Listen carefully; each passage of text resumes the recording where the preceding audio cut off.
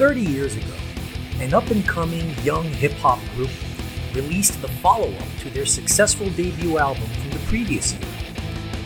What at the time was a curious, interesting, jazz-inflected, lyrically progressive alternative to gangster rap ended up being undisputedly one of the 10 greatest, most important, most decade-defining albums of the 1990s.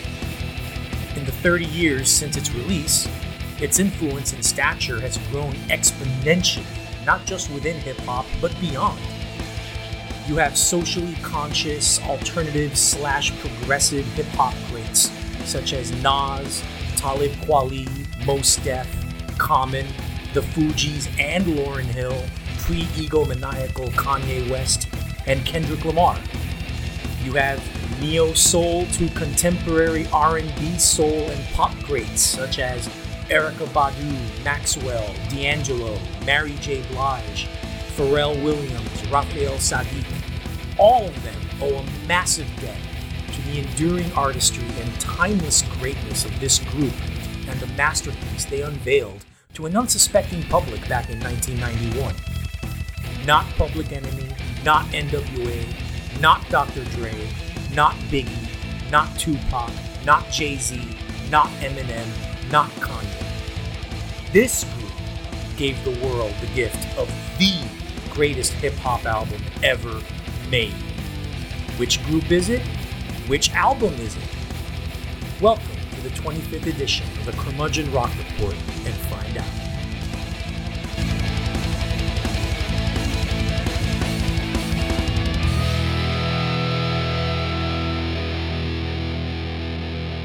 Welcome to the 25th edition of the Curmudgeon Rock Report. This is Christopher O'Connor coming to you from suburban Houston. And with me, as always, is Arturo Andrade coming to you from Gwangju, South Korea. And we host the podcast made just for you. We don't do hot takes, we do honest takes. So then this belongs to you. Who are you? You are the rock geek iconoclastic outsider looking for a safe haven in a world where rock and roll no longer predominates. Well, it sure as heck does here on the Curmudgeon Rock Report, where we not only celebrate the music, we live its majesty in full color and at full force. And hey, there's a good chance you'll learn some stuff you never knew before. And now you can be a part of our brand new private Facebook group, which we are calling the Curmudgeon Rock Report's Curmudgeonly Community. Yep, that is a mouthful, but it's pretty awesome. You can join us there and share thoughts, musings, and random excitement with your fellow travelers along the curmudgeonly path to rock and roll goodness. Arturo, what's the dealio?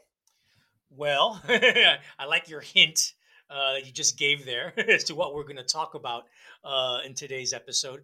But yeah, everything's well here. It's end of the year. It's Christmas time. We just got our first snow here in Gwangju. There are two G's in Gwangju. And yeah, of course, this time of the year, when it's the end of the year and the snow comes, it always gets me reflective. And we are doing nothing but reflecting today on 30 years ago, the release of the greatest hip-hop album ever made.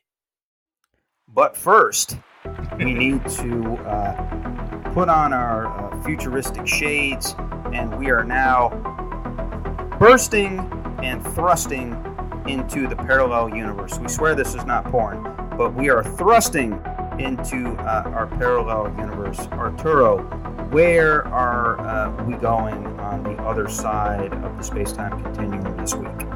We are going to a parallel universe where solo female indie rockers rule.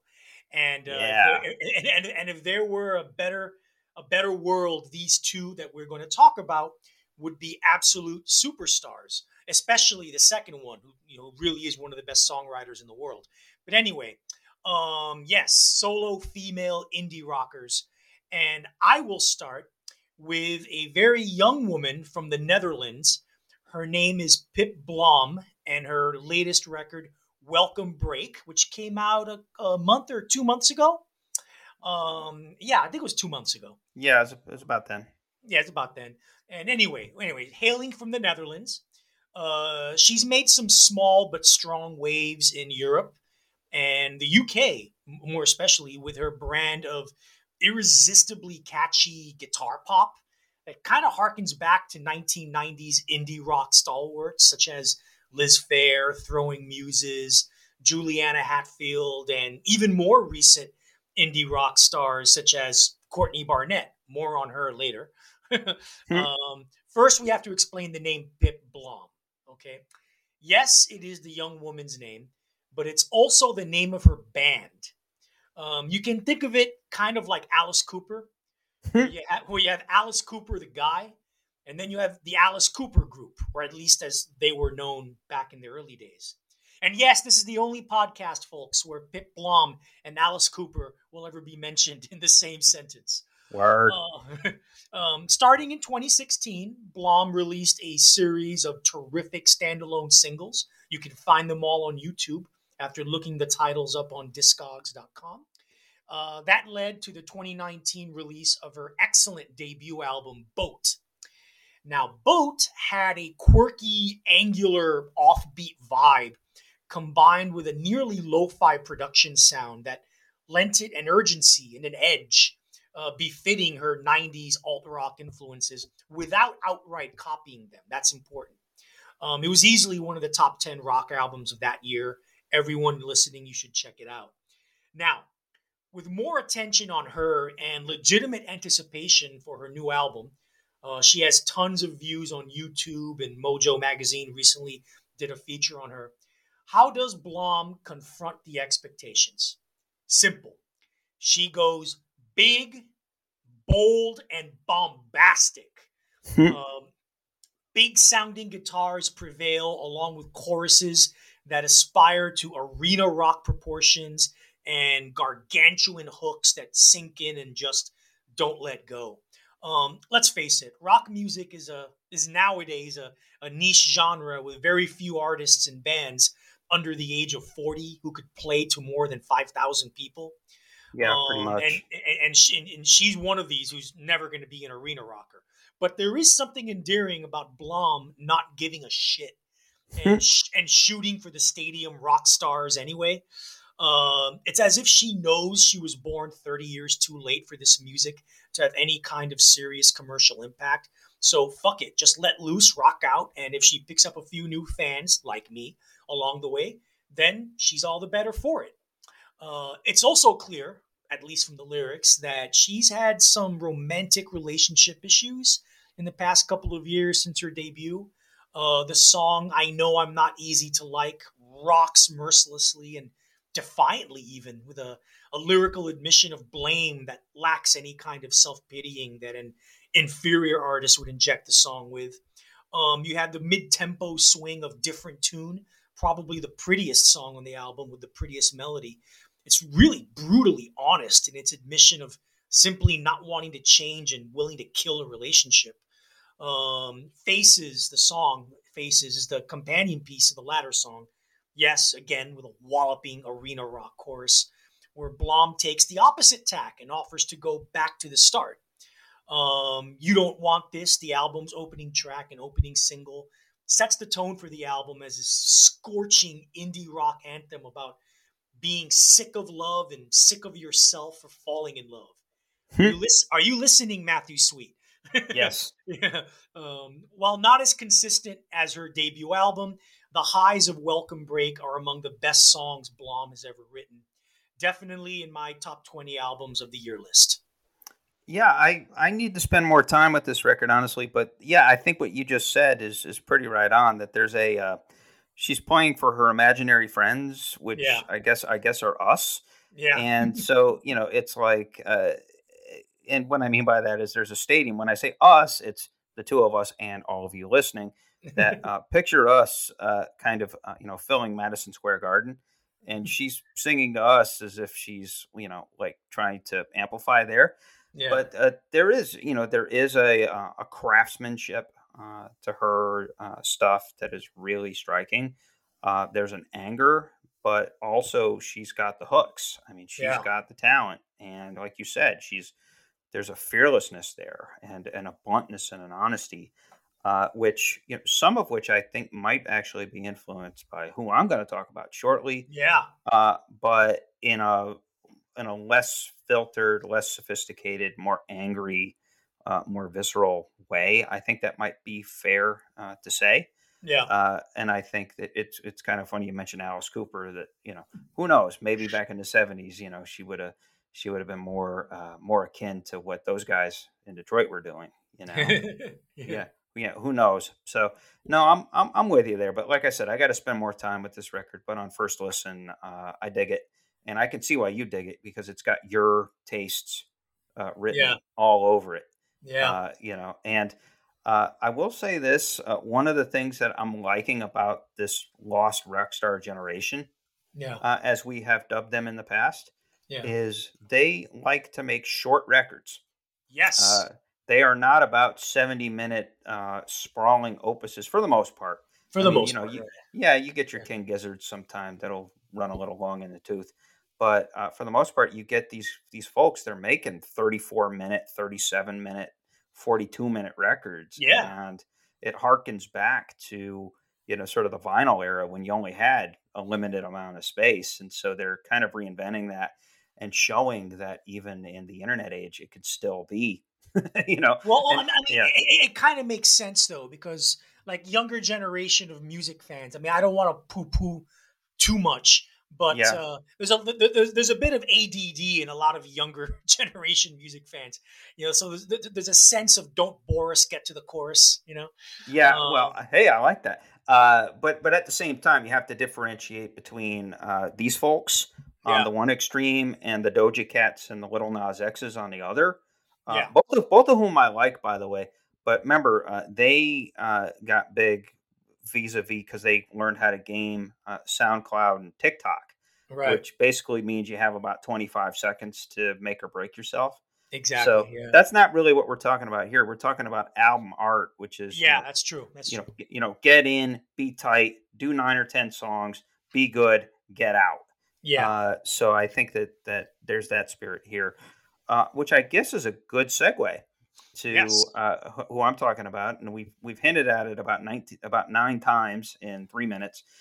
This is the new album by Courtney Barnett.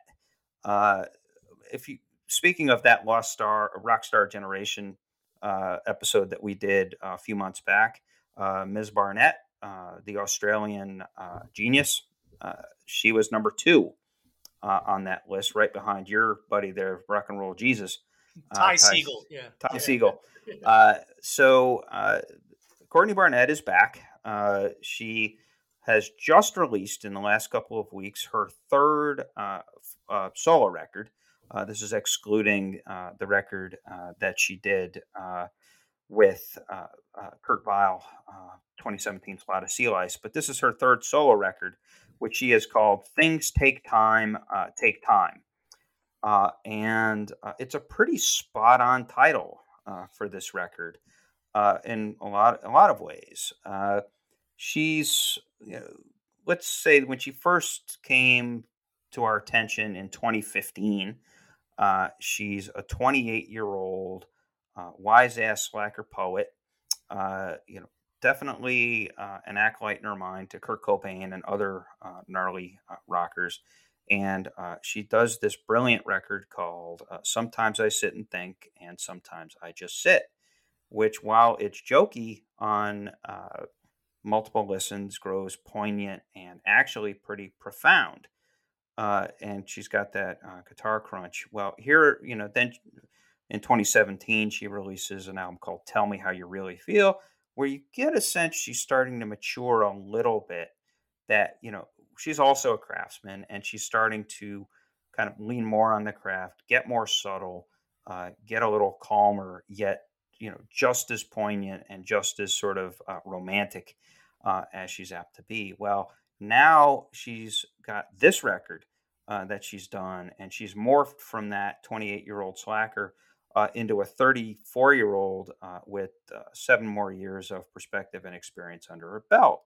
And it sure sounds like it. With this record, which is 10 songs, about 34 minutes.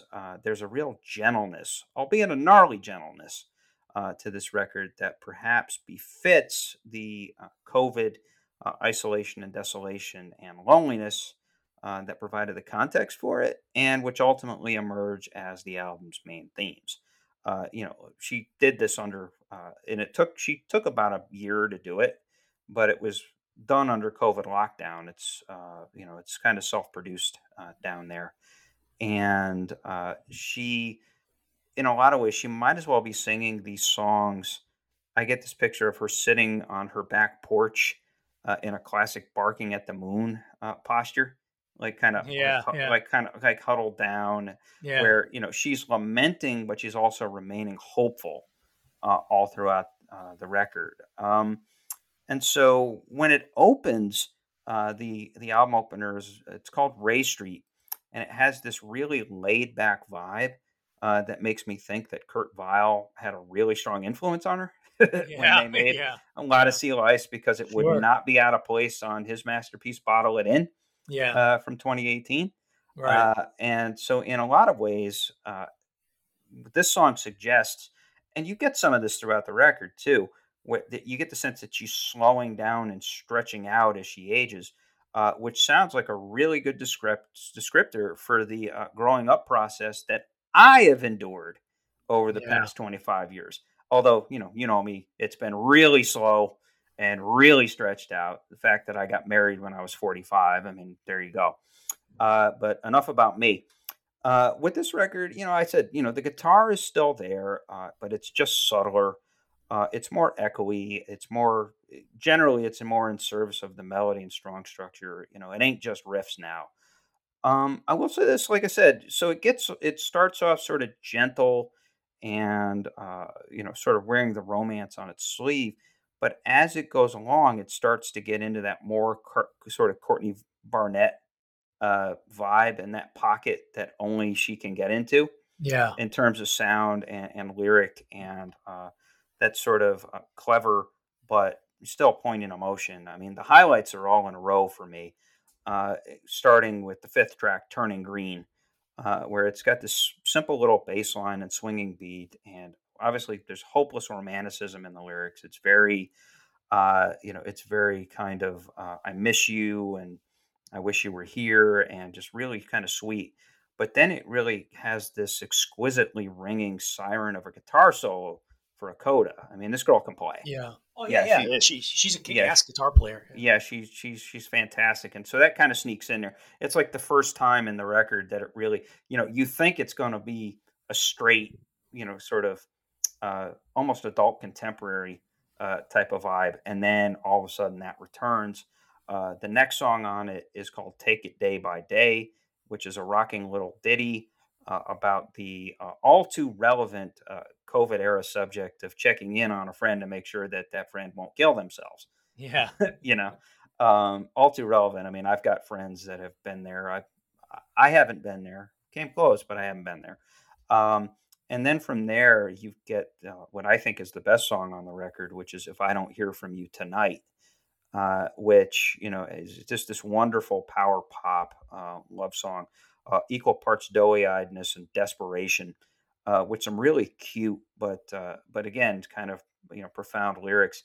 She's got one that says, "If loving you is a crime, then give me those front page headlines." You know, it's Yeah. almost kind of like Ray Davies kind of winky winky Right. kind of stuff, but it's good. And then the last little highlight I'll mention is the song "Splendor," which is this little, it's a 2-minute bluesy rocker, but it's about grieving a lost relationship. Very simple lyric, but it really makes its point. Uh, she can be a wise ass, but she feels, and I think that she feels more on this record than she ever has. And it comes across and very strong. So I would say, even though it's less wordy maybe and less jokey, she still has a lot to say. I think there's just an economy to it now Yeah. that propels her more into the modern pantheon of rock and roll greatness. This is a record I'll be revisiting quite a bit, I think. So, what do you think? No, I love it. I mean, I'm like I'm a huge Courtney fan. Um, Listen, I'll say this. It's time to make an exaggerated statement by me, Yes. but I think she's Australia's greatest living songwriter. And yes, Yeah. I know Nick Cave is still alive. Yeah. No, She- she has exceeded she has exceeded Nick Cave. I think yeah, she's one of the best lyricists on the planet. yeah, I You agree know. too. And Yeah. on this album, lyrically, the other big theme I see on this record is stasis. Yeah. Being stuck and not being able to go anywhere. I mean, Yeah. I don't know if she was together. She was in a relationship with someone for a while. I wonder if that relationship is over because she drops hints on it of like Yeah. missing the other person, wishing you were here, and not having Yeah. you anymore, and things like that. Yeah, I mean, basically, Splendor is the lament of the fresh breakup. Yeah, that's what it And seems like. yeah, goodbye. I wish you were here, but I know you're gone, and it's kind of like coming to terms with that. But like you said, stasis, as in we were on lockdown during COVID, and Yeah. I mean, look, I mean, who hasn't experienced some kind of stasis especially in America? And that is a segue. We're leaving the parallel universe. And now, folks, let us describe to you and let us launch into our deep, deep, deep discussion and reverence for the greatest hip hop album ever made.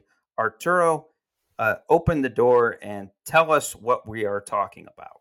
Yeah, for those of you who did not get the hint that I dropped in the teaser to this episode and some of the small little things Chris has blurted out, the album we're talking about, it came out 30 years ago. This year is the 30th anniversary of that album that we think is the greatest hip hop album ever made. A Tribe Called Quest released its second album, The Low End Theory, on September 24th, 1991. Now, if you're good with dates, you would know Nirvana's Nevermind was also released that day. 30 years later, it's pretty inarguable that both albums proved revolutionary. Yes, folks, we are claiming A Tribe Called Quest, The Low End Theory, is the greatest hip hop album ever made. Now, naturally, it's been a fertile season for reverence for personal recollections of and analysis as to why the low end theory still matters.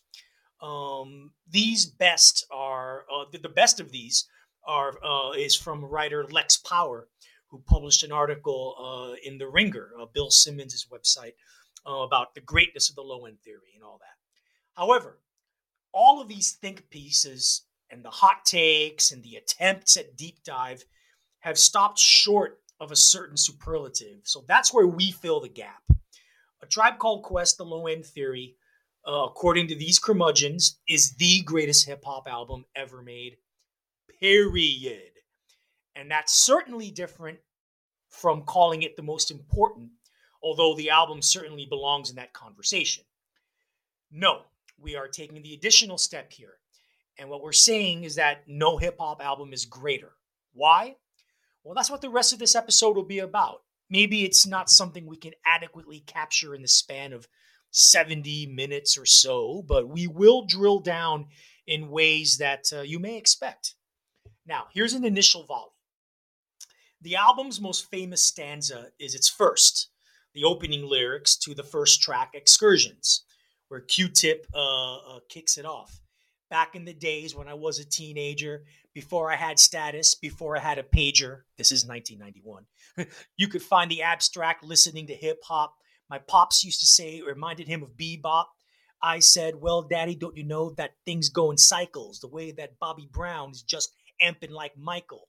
It's all expected. Things are for the looking. If you got the money, Quest is for the booking. Now, there's a whole lot going on in those three little couplets. And there's also some misdirection at play. The bebop reference is a wise one, and so is Q-Tip's invocation of the cyclical nature of popular tastes, if you will. But there's a neat trick there as well. Tip equates his group with Bobby Brown, not Michael Jackson. They're just doing their thing just as all their contemporaries are doing theirs. And all the while, though, you just cannot escape the big, fat, ridiculous bass sample driving the song. A Tribe Called Quest demonstrates that the hip-hop idiom is remarkably permeable and Q-Tip and Ali Shaheed Muhammad, basically the DJ of the group, proceed to fill in the spaces better than anyone ever has then or since. It all comes down to the bass, the beat, the courage to experiment, and the idiosyncrasies of Q-Tip and Phife Dawg as rappers.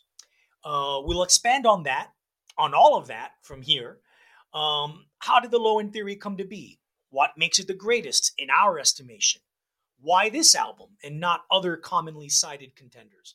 Why is calling this thing jazz rap actually kind of insulting? And what exactly makes this album so damn exciting and timeless? Folks, let your dearly beloved curmudgeons lead the way and leave no doubt that the Low End Theory is definitively the greatest hip hop album ever made. The curmudgeons would be remiss if we didn't acknowledge all of the great musicians and artists who left the earth during 2021. Here is a roll call recited with fondness. Bunny Wailer, Michael Nesmith, Shock G, Phil Spector, Charlie Watts, DMX, Mary Wilson, Biz Markie, Don Everly, Jim Steinman, Lee Scratch Perry, and Jimmy Rogers. We try to honor such legends as these every time we hit the record button on the Curmudgeon Rock Report. May we never fail them. All right, so let us set the stage. And we should really start setting the stage with what kind of inspired us, or one of the main inspirations for us to do this episode in the first place. This year also marks the 10th anniversary of the documentary that came out 10 years ago, directed by actor, comedian, and podcast host, happens to be Michael Rappaport. The name of the movie is Beats, Rhymes, and Life, The Travels of a Tribe Called Quest.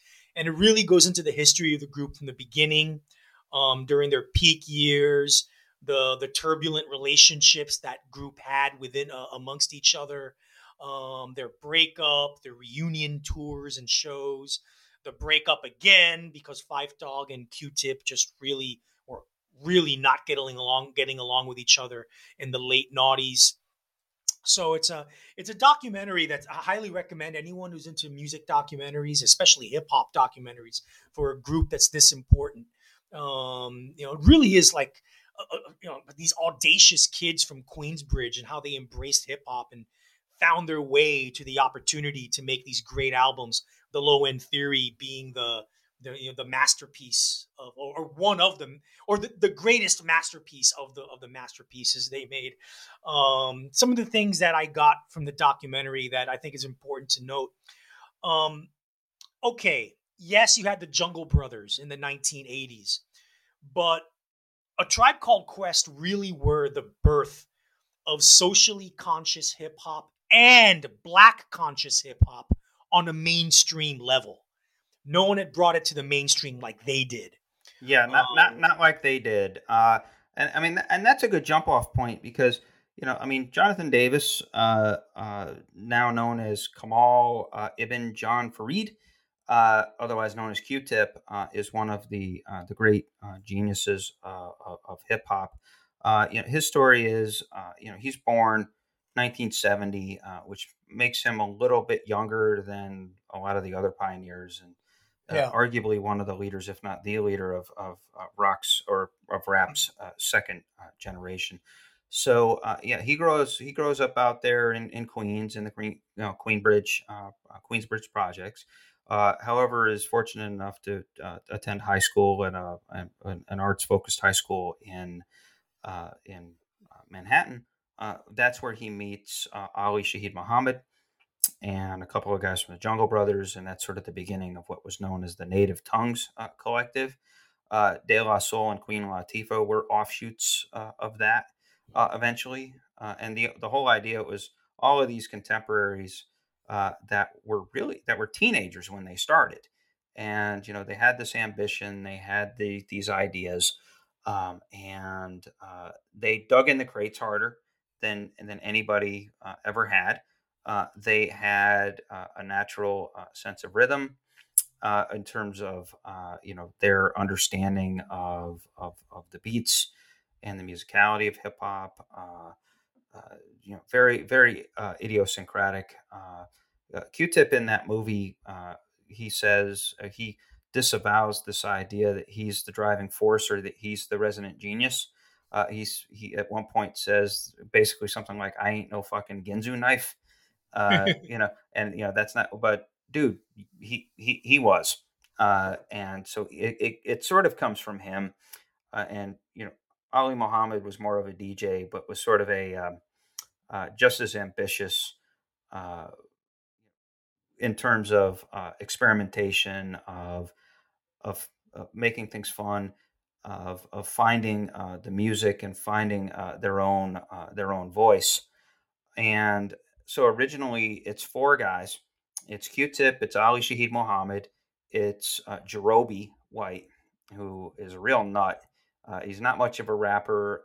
He's kind of a dancer. He's kind of like Nastastovich from from Pavement. He's just kind of like Yeah.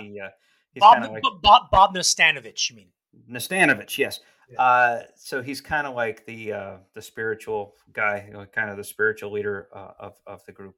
And then there's Fife Dog, who's a fascinating character in hip hop. He's also a Queens kid, but he is a 5 foot tall diabetic.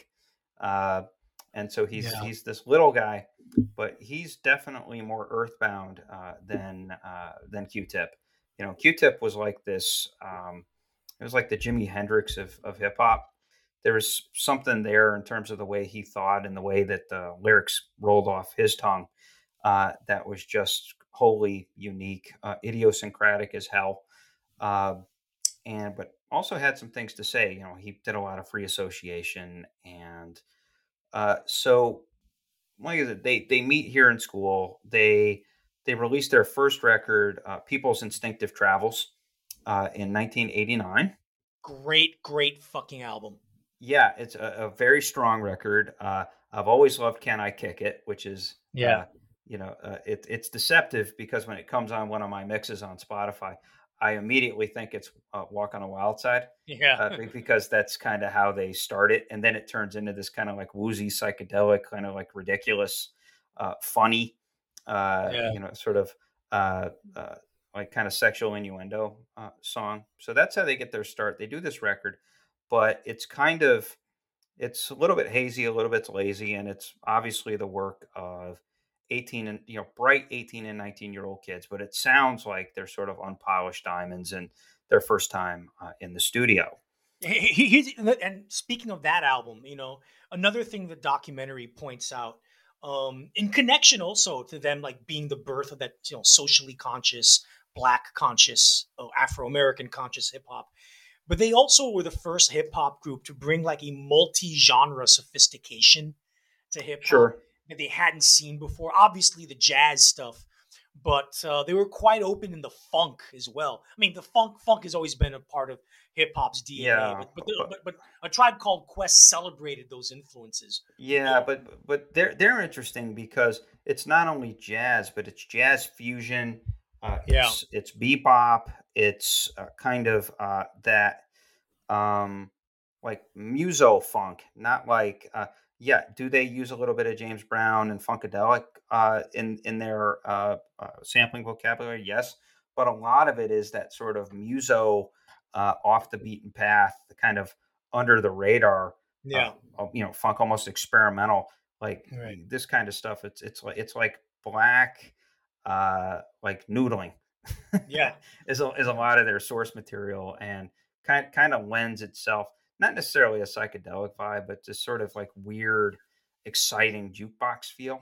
sure, sure, And they also, and we'll get into this obviously when we talk about the low end. Their approach to sampling was absolutely revolutionary and kind of lays the groundwork for everything that's come since yeah, in terms of how um, a little bit different. We'll get into this, but a lot of people say, "Well, wasn't that the Bomb Squad?" Well, yeah, sure, but the Bomb Squad was doing it in the guise of the guys of punk rock, yeah, whereas these guys were just doing it as sort of musical innovators and producers. yeah. Their ambition was to produce. good music given the technology they had at the time. One thing to point out, and this also sets the stage for the Low End Theory too. They had probably the most tumultuous relationship with the music business, Yeah. or at least on record. Of any, Right. they were never happy with Jive Records. Uh, their original management, well, they shared it with the Jungle Brothers. There was a big falling out there, lawsuits and lots of back and forth. And movie gets into this too. And not only that, but the royalties they were getting from Jive, they were getting cheated. That's one of the reasons that they broke up, is they weren't making enough money. And Right. not only that, but uh, one of the big sources of tension between Fife and Q-Tip, not only Fife's resentment over not being featured enough, Yeah. but also the money. That Sure. Sure. Fife didn't. That's always at the heart of groups breaking up or having strife. It's usually the money. Yeah, but it goes further with these guys, that their initial experiences and their desire to make it in the business and their frustrations really kind of define. There's a lyrical theme that goes through the Low End Theory, so it's not just the connecting the past, present, and future of Black music and Black culture, which is a big, obviously a thread that runs through it, but it's also this dissatisfaction with concert promoters, record label people, the middlemen, the managers, and the people that control the money. That's like about a third of the record. Yeah. Like very explicitly too. And so coming into this, we get into the Low End Theory. Now, Q-Tip has done interviews over the years, that this idea of the Low End Theory, it's really kind of a double resource, or a sourced and inspired idea. There's obviously the base, which there's obviously the low end, and this Right. idea that hip hop really finds itself, there's that space between the beats. Originally it was the drum beats and basic samples, but there's all that space that kind of connotes a low end. Well, here we're filling in the low end, and we're making the low end the star. Yeah. And then the other thing is just, Black people in general, or they're coming in to society, whether it's trying to compete in education or music business or in life in general, from the low end of the socioeconomic totem pole. Yeah. And Yeah. so this is the idea that this is an album for Black people, about Black people, by Black people, coming in, trying to get theirs by redefining the game, which they did And wonderfully. and also we got to realize in 1991, hip hop was getting really, really popular, or was already really popular. But the dominant style of hip hop at this time was gangster rap, which Yeah, we will talk about that much later in this in this episode. But A Tribe Called Quest, they were the 180-degree opposite antithesis, yeah, of gangster rap, and they put it in your face. We are not NWA. We are not, those yeah, guys. yeah. No, yeah, exactly. We are explorers along Black culture, and the positive parts of Black culture, the more intellectual parts, Yeah. which by the way is ironic, because one of Q-Tip's stated inspirations was Straight Outta Compton. And Yeah. because he saw that the base is not that strong. Like I said, you remember how I just said that Yeah. there was a lot of connotation that the bass could be there. Well, Dre's productions were so drum heavy and Hmm. so like basically just spaced out and slamming, Yeah. that the bass was connoted. And yeah, and there's a couple of great bass lines on that, like Straight Outta Compton, the song, on all of that, but the bass is not prevalent. And so the idea is that I'm inspired by that low end. I really want to make a low end record. On the next episode, Chris and I will end a series that was truly a labor of love for us. Prince versus Michael Jackson, Chapter 5, is the final and saddest entry in this award-winning, critically praised series. Both superstars' health starts to fail them due to increased and often secretive drug habits, and their attempts at commercial renaissances produce mixed results at best. Michael becomes a pop cultural icon who is increasingly irrelevant, while Prince seems oddly at peace with his elder statesman status and releases a couple of great underrated albums. The curtain comes down on the twin male towers of 1980s pop music brilliance.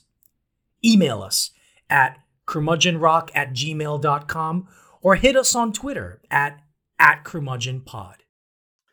All right, so our claim to the Low End Theory being the greatest hip hop album ever made will basically be formulated in the context of 8 points. We have 8 points, all right? And we're going to mention these points and we're going to fill them out. The first point, and we'll do this as quickly as possible. We don't want to spend too much time here. And that's eliminating the frequently evoked contenders for greatest hip hop album ever made. These albums are Raising Hell by Run DMC, 1987. Paid in Full, Eric B. and Rakim, 1987. NWA Straight Outta Compton, 1988. Public Enemy, It Takes a Nation of Millions to Hold Us Back, 1988. Dr. Dre's The Chronic, 1992. The Wu-Tang Clan, Enter the Wu-Tang, 1993. Nas, Illmatic, 1994. The Notorious B.I.G., Ready to Die, 1994. Lauryn Hill, The Miseducation of Lauryn Hill, 1998. Kanye West, My Beautiful Dark Twisted Fantasy, 2010. And of course, more recently, relatively recently, Kendrick Lamar, To Pimp a Butterfly, 2015. Yeah, that's pretty much the list. Yeah. And so why are we choosing it over all of those? Well, I mean, we can make comments about a few of these. One, it's not disturbing, whether deliberately or otherwise. Ready to Die, obvious to me is a relatively close second. The problem with that, though, it is a disturbing record. There's a lot of horror, like kind of internal strife going on in that record. And not only that, but there's a misogyny and there's a real darkness and a realness to it that, while I admire it, is hard to listen to.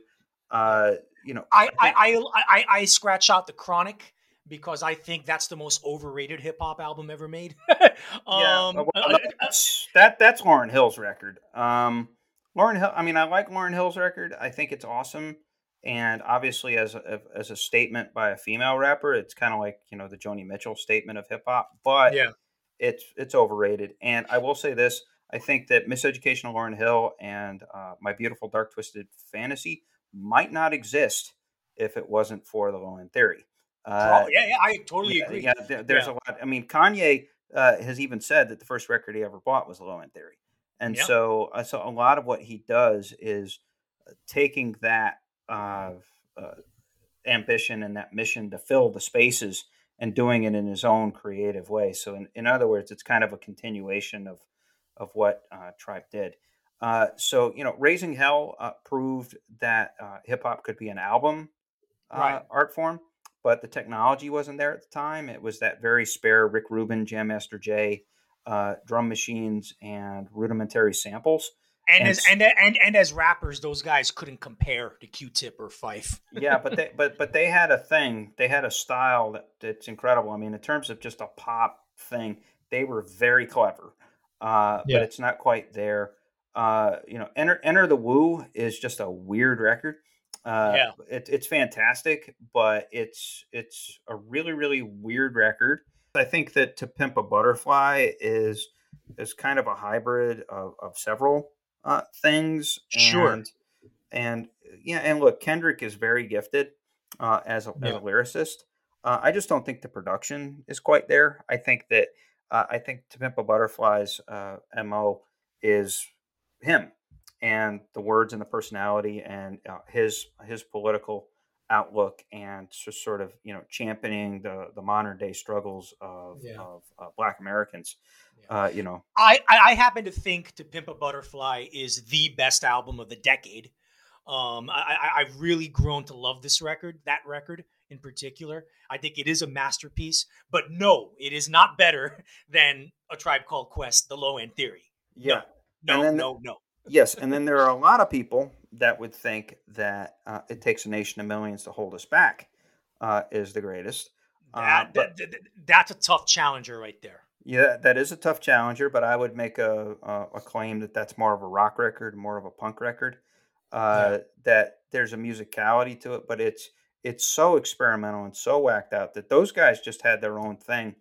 And when the artists and the music business caught up to the idea that they could make a whole bunch of money by getting in on the sample game, yeah, that pretty much ruined the Bomb Squad.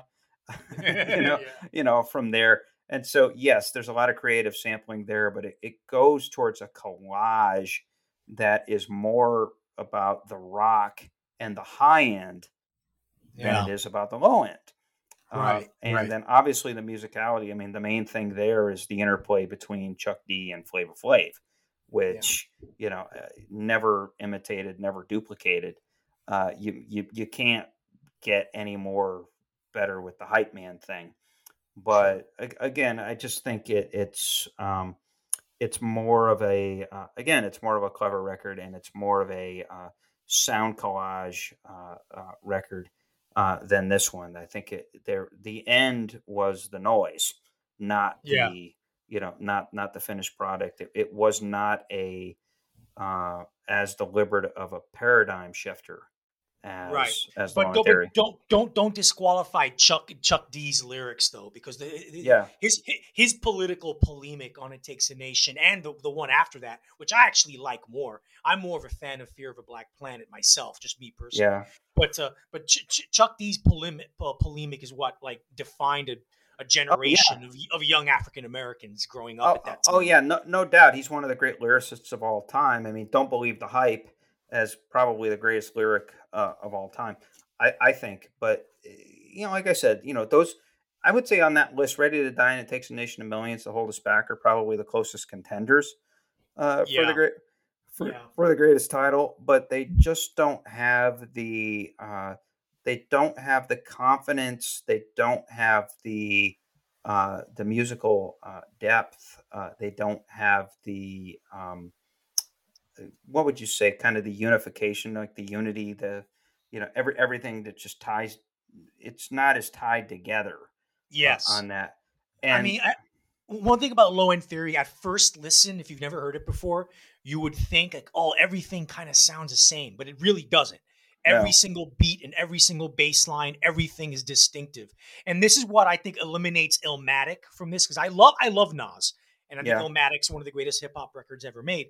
But very samey. that album is very same sounding. The beats do kind of get to sound the same after a while.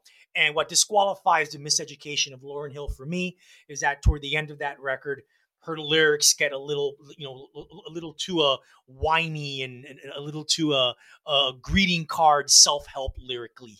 Yeah, you know, yeah, you pretty know, much. Yeah, it kind of peters out. It becomes more of an R&B record as it goes along yeah, too. right, It peters out as hip hop. So yeah, yeah, no, there's a lot there, and so like to me, I think that the One Theory is just it's compact, it's focused, it's varied, and it's just nonstop thrilling. And yes, the other thing that needs to be said is that a lot of these records they fall into skits, they fall into long conversation rambles, kind of defenses of themselves, a little too much goofiness, or a little too much, like all hip hop records, they had that sort of skits or they had those sort yeah. of jump offs. None of that on the Low End Theory. Yeah, it's very to the bone. It's like Yeah, all the fat has been cut out. yeah, no, not a single wasted note, not a single wasted word. And so I think that makes the difference. Yes. Okay. So we've eliminated the other contenders, even though those are much beloved albums. Now, point number two, why we think it's the greatest album ever.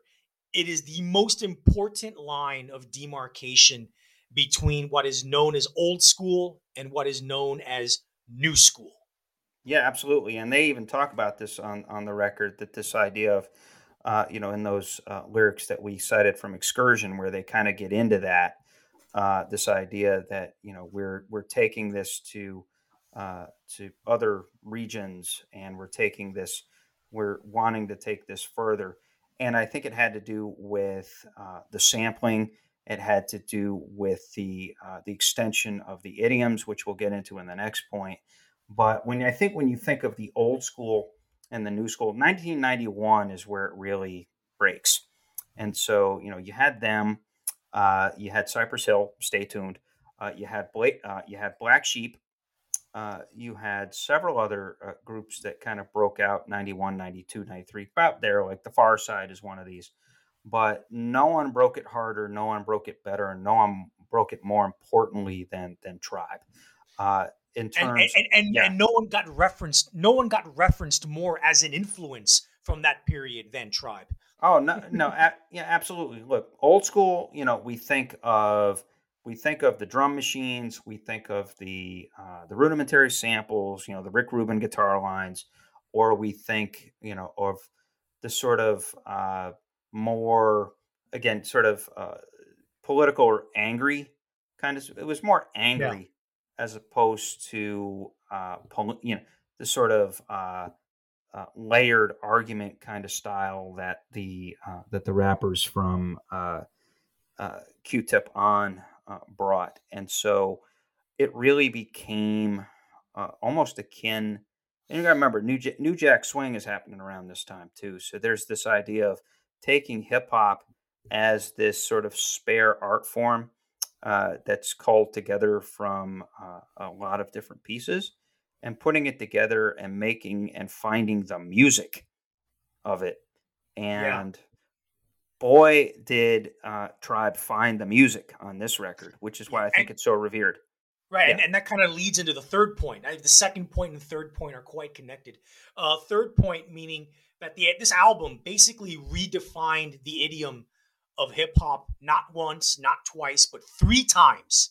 You have all the jazz sampling and the spirit of the last poets from the late '60s, early '70s. The bass line is the driver of the music, and the idea that beats can have texture that had never happened before in hip hop. The idea of beats having texture, that there's subtlety within the beats. And that's what makes the beats on this album, it's what makes each song distinctive. It's not monotonous, it's not same sounding, because each song, each bass line, each drum fill, they all have their own little unique character to them. When you listen Yeah. to this out, when you listen to this album enough, that really comes through. Midnight Yeah. Marauders. Midnight Marauders is the album that came after this one. It's a great album, and some would say it's better produced in the technical, conventional sense. But no other hip hop album after Low End Theory sounds like the fucking Low End Theory, or didn't drop the bomb as hard as Low End Theory did. Yeah, and let us expand on that. I think that with this record, yeah, I mean, obviously sampling was a thing. You try to outdo each other with samples or with the little bits that you would have, but digging in the crates became not just the thing to do, but it became an art form and it became a competition. It was partially because of this record. Um, and when I say redefining the idiom, we're bringing in jazz, yes, and Gangstar was doing that at the same time, and Sure. arguably a little bit more sort of above board and kind of the stuff maybe folks knew. Uh, Q-Tip was finding stuff that was just really obscure and really a lot of it comes from the '70s, and a lot of it comes from these fusion records that were almost sort of they were kind of funky, they were kind of jazzy, bass and horn and all this stuff going on, and drums especially on these. And he's taking all these bits and pieces from a lot of disparate sources, which we will actually catalog all of those samples here a little bit later in the episode. And so what you get from there is, yes, you do get a jazz feel. he does cop to comparing what he's doing in a hip hop sense to what the jazz guys were doing. That's all basically what Excursions is about. Versus from the Abstract gets into that quite a bit as well. But you also have the bass, like we said, explicitly. Now the bass is there. You get all of these upright double bass samples. Ron Carter actually comes in and plays live on Verses from Yeah. the Abstract, which it's famous for. And just to clear it up for folks, uh, he's only on to one song. He's not Yeah. all over the record. That's how smart that they were able to sample these things with. So it's all that those big fat ass bass lines, bugging out. Think about that one. Think about Rap Promoter, and then later on in the record, Sky Pager, which might be the most outdated song on it, but has one of the best beats on the whole damn thing. Yeah. Just awesome little double bass sample going on there. And then the third one, just like Arturo said, texture. That you have a lot of space in between those beats, but also you have those beats. And so one of the things that Q-Tip is famous for is in sampling these drum beats, he not only lays them down once, he lays them down twice, and in sometimes three different tracks.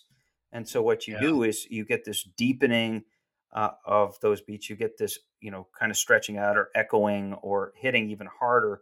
And so he's layering the drum beats, which I don't know if anybody had done that up to that point. He's also, so obviously, like I said, there's the bass, but there's all these little vocal snippets, like from The Last Poet, say, or a few other things. He's taking like little guitar licks, that little guitar lick from Rap Promoter. He's taking all of these things and he's filling in, and that's the thing. This album is called Minimal, but boy, is there a lot of shit Yeah, I know. in all those airy spaces. And to the point where even a couple of them have like what might as well just be samples of wind going through, going through the songs. Like Bugging Out is like that. I think there's a little bit of that going on in Check the Rhyme, where if you listen to it on headphones, you can hear like a wind going through it. And Yeah. so I saw an interview with Bob Power, who is a veteran engineer who actually engineered this record, talking about what they were doing and the idea of uh, back then you had some limitations. You had only, I think, like 8 tracks, or you had a certain number of tracks to work with. And it's not like you could play it all together. So you had to put a piece here in this track and a piece here in this track and a piece over here. And so you really didn't know what it was going to sound like until you played it all back and started tweaking it. And so they're doing this all in their heads as they're going along too. So they're building in this texture and they're coming up with this idea of going as deep as they could and filling in those spaces as musically and as thrillingly as they could, but they don't know how it sounds. And then, of course, the punchline in this article from The Ringer that Bob Power talks in, he's like, I would be out of my mind if I did it now. And speaking of texture and tracking, this leads to point number 4 of 8. And that is not just the rapping skills of Q-Tip and Fife, but it's the whole idea of the voice being its own instrument on a hip hop record. Not just the rapping, beyond the rapping and the rhyming and the flowing, it's the voice as its own instrument. And Q-Tip really started this more than any other hip hop artist. And you can kind of draw a line. Q-Tip started voice as instrument on a hip hop record. It starts with Q-Tip, begats Biggie Smalls, begats DMX, begats Lil Jon, begats fucking Kanye, and so on. And yeah, I mean, and like you mentioned in a discussion we had, Chris, earlier, we can talk about Rakim and Chuck D from Public Enemy, but those guys are more about musicality, not, actual music, which is a difference. Yeah, no, yeah, and that's an important point that that Q-Tip, like you said, he's got that really kind of smooth, distinctive, almost like buttery. It's not even raspy. It's almost like this buttery smooth, like kind Yeah. of just like unique speaking voice, but also the way he talks. I did an interview with him 22 years ago, and he talks about his manager, and he actually says, Chris Lighty is my man for a very long time. Hmm. These kind of quirky things. And so you take those sort of idiosyncrasies with that voice, and he's able to position the beats so that his it's just perfect for his voice, you know. Yeah. And he does it for Fife too. Think about bugging out when he first comes in. Yo, microphone check. What is this?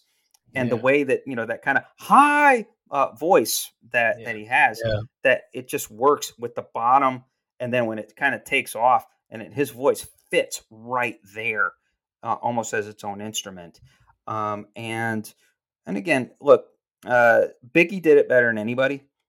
His people, Easy Moby and all of his uh, uh, producers did it brilliantly. Like to me, Biggie is the Miles Davis of hip hop, and like I mean, like his voice as an instrument is just incredible. I mean, just the way he could, kind of modulate it and have that deep voice, but the way he could kind of express it. Like if you hear "Gimme the Loot," I mean, that's like the greatest single vocal track in hip hop history.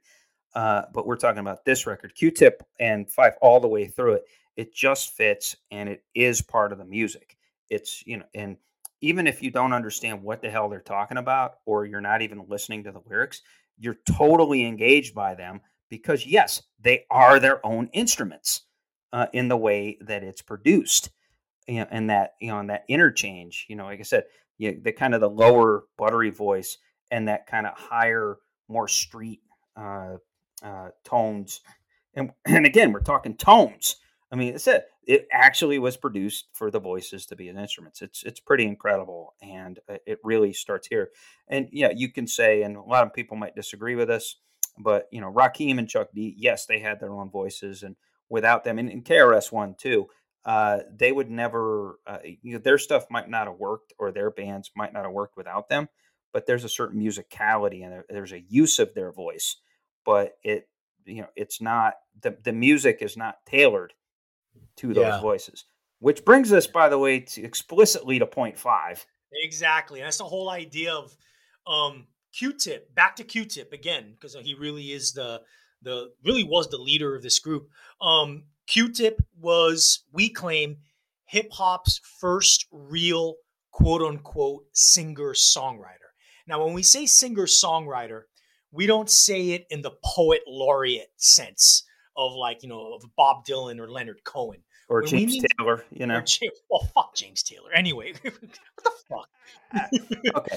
Please. Anyway, singer songwriter in the sense of this esoteric expressiveness that hip hop had not seen until Q-Tip landed on the scene. The argument we make, without him, we don't get Andre 3000 from Outkast or Eminem or even Kanye West. People like them who are they're rappers, they're hip hop artists, but they also see themselves as songwriters as well. They Yeah. they kind of transcend the limitations of hip hop in that sense. And Q-Tip was the first person to do that for hip hop. Yeah, and we'll make it more explicit. These are all folks that produce themselves. Yeah. So Q-Tip was not only rapping on these things, and to make clear, by the way, there are two beats on there that are credited to Skef Anselm. So it's not all Q-Tip, but it's Q-Tip, Right. and then Ali Shaheed Muhammad would, because he's more of a DJ, put in some cuts and added some of that background noise, and some of the other sampling came from Ali as well. But Q-Tip, he produced it, and then he positioned his voice, and he tailored his, like, he even says it in the movie that it's the bebop thing, it's like a freestyling, and so what he's doing as a rapper comes from his own music, Right. and it's sort of it's inspired by it, it fits it, and all of that. And so, like I said, you come later into the future, you get Lose Yourself by Eminem. It's the same thing. I mean, Yeah. it's his music and his story and his song, and then like Kanye's Power, or Kanye's Gone, or stuff like that, where he's used like these amazing sort of sort of sample collages in his own right and fitting his voice and fitting his messages to the beat and to his own Yeah. music. And I don't know of anybody that did. Can you name anybody before Q-Tip that did that? No, there wasn't. They really was not. Uh, And on the low end theory, that shit becomes prominent way more so than on their first album, Beats, Rhymes, and yeah, live. I forgot the whole name. Yeah, Yeah, Beats, Rhymes, and Life, and Midnight Marauders, and all that. But I mean, look, if there's anybody that I can name, there's Dre, but everybody ghost wrote his shit for him. yeah, yeah, Ice Cube literally wrote three quarters straight out of Compton. yeah. So maybe you could say Ice Cube could do it, but he wasn't producing; it wasn't his music. Um, and And that and and, and also, Ice Cube wasn't as self reflective as Q-Tip was. Yeah, well, but then again, he was well. That's the other thing about Q-Tip. You got to remember, Q-Tip's born in 1970. He's making this record when he's 20 years old, Yeah, and it comes out when he's 21. And which, by the way, makes the line "back in the day when I was a teenager" uh, really audacious. yeah, That's audacious as hell when you think about it. But and again, you can think Marley Marl and Big Daddy Kane are connected at the hip. Rick Rubin and LL Cool J. Rick Rubin and Run DMC, and all yeah, of this. Now, maybe as you get later on, and it really doesn't come until after this record, maybe the Beastie Boys started to get there because York got yeah. more involved in the music itself. But if anybody can name hit us up at curmudgeonrock@gmail.com. We'll probably start a thread on this in the Curmudgeonly community. But man, if somebody knows of somebody that predated Q-Tip, tell us, because, dude, we like, as far as I know, you and I know our hip hop shit really well, and I can't name anybody, Yeah. of that sort of ilk and that kind of talent. So that's why we admire this record, because it really was the start of something special. Well, it's one of the reasons we admire this record, Yes. and one of the many reasons. And the next reason, point number 6, that the low end theory was revolutionary. The whole idea of self awareness, self consciousness on a social and political level, and expressed through abstract verses. Now that sounds really high minded and esoteric. It's because it was. Yes. These guys clearly knew what they were what they were attempting was pretty freaking weird, especially for its time, and it's still singular even now. Their approach would still be singular even by today's standards. This is the work of people who are really, really smart. I'm going to call them kids because they were kids. Yeah, no, they definitely were kids, and They were yeah, kids when they did this, yeah, and the idea is, and like half of the lyrics, like we said, it's their relationship with the music business, but also it's Q-Tip kind of, and in some instances, Fife kind of explaining what they're doing, and Yeah. this idea of all of the things that they're connecting, in terms of the history of Black music, of Black culture, of New York, all of the references to Bambaataa and Zulu Nation, and all Right. of those shout outs. And they're really kind of seeing them on the continuum. Like, think about all this, and not only that, but they also see themselves as part of this larger group of revolutionaries that included Sure. leaders of the Sure. New School and the Jungle Brothers and De La and all those. I mean, one of the thrilling things about Verses from the Abstract is all of those shout outs, Yeah. which is funny because Bob Power is one of the guys that gets a shout out. So he's not only, Bob Powers, he was the engineer, but he's a long timer that I think had been attached to that studio that it was in, Battery Studios in New York, for a long time. And so, like, the shout outs, but like, Bambaataa, I think, gets a shout out, Busta Rhymes, all of these folks. And it bears mentioning that, he's here, sitting there he's actually trying to prove a theory of how, hip hop kind of fits in here, and how what he's doing and how it fits into the business, and the sort of the angst of the artist. This is where the neat trick of having Ron Carter come in and actually Right. play bass live in a 1 hour session. There are interviews out there with Ron Carter where he says, "I didn't know what the hell, my notion of hip hop was that it was just this dirty, filthy crap, and Yeah. and basically he only did, I think it was like 3 takes in an hour, got his money, but Q-Tip had to convince him that it wasn't dirty, filthy, and it wasn't just swearing for the sake of swearing. Although he does get away with a couple of really great dirty zingers in that song. But I think Yeah. Just Ron Carter being there, and Ron Carter is, he is one of the more renowned uh, kind of underground, but he was kind of a session man, a double upright double bass player, and he has a nonette that plays all over New York, at least used to. But just having him on there and saying, "Here, here, here, I'm talking about the bass, and I have one of the best bassists in New York actually playing on my record," and so that self consciousness is there, and so there's just a lot of that. Again, it's kind of a thrilling artistic adventure, and they knew it. All right. Now, point 7, why this is the greatest hip hop album ever. Now we get to art versus commerce. They wanted to be successful, but it didn't. They wanted to be commercially successful. A Tribe Called Quest, and the first album was Beats, Rhymes, and Life was very commercially successful. But this album really was not a commercial album for its times, although it ended up being commercially successful and critically revered and adored just by the sheer force of its artistry and its depth. Yeah, It yeah, transcended. It got to that point. They weren't trying to get there, but it got there.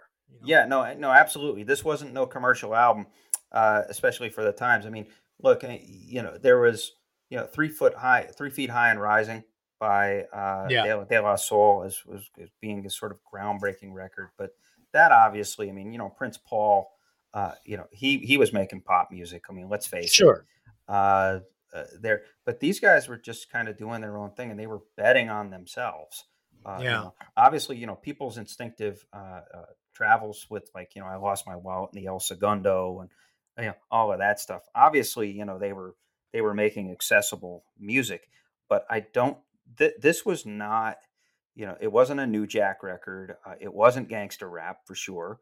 It wasn't even related to Public Enemy or EPMD. This sort of gourmet hip Yeah. hop that at the time, and so they were going to say the music is just as important as the rhyming. And so they did this, and they kind of just dropped it and said, we'll take our chances, but this is what we want to do.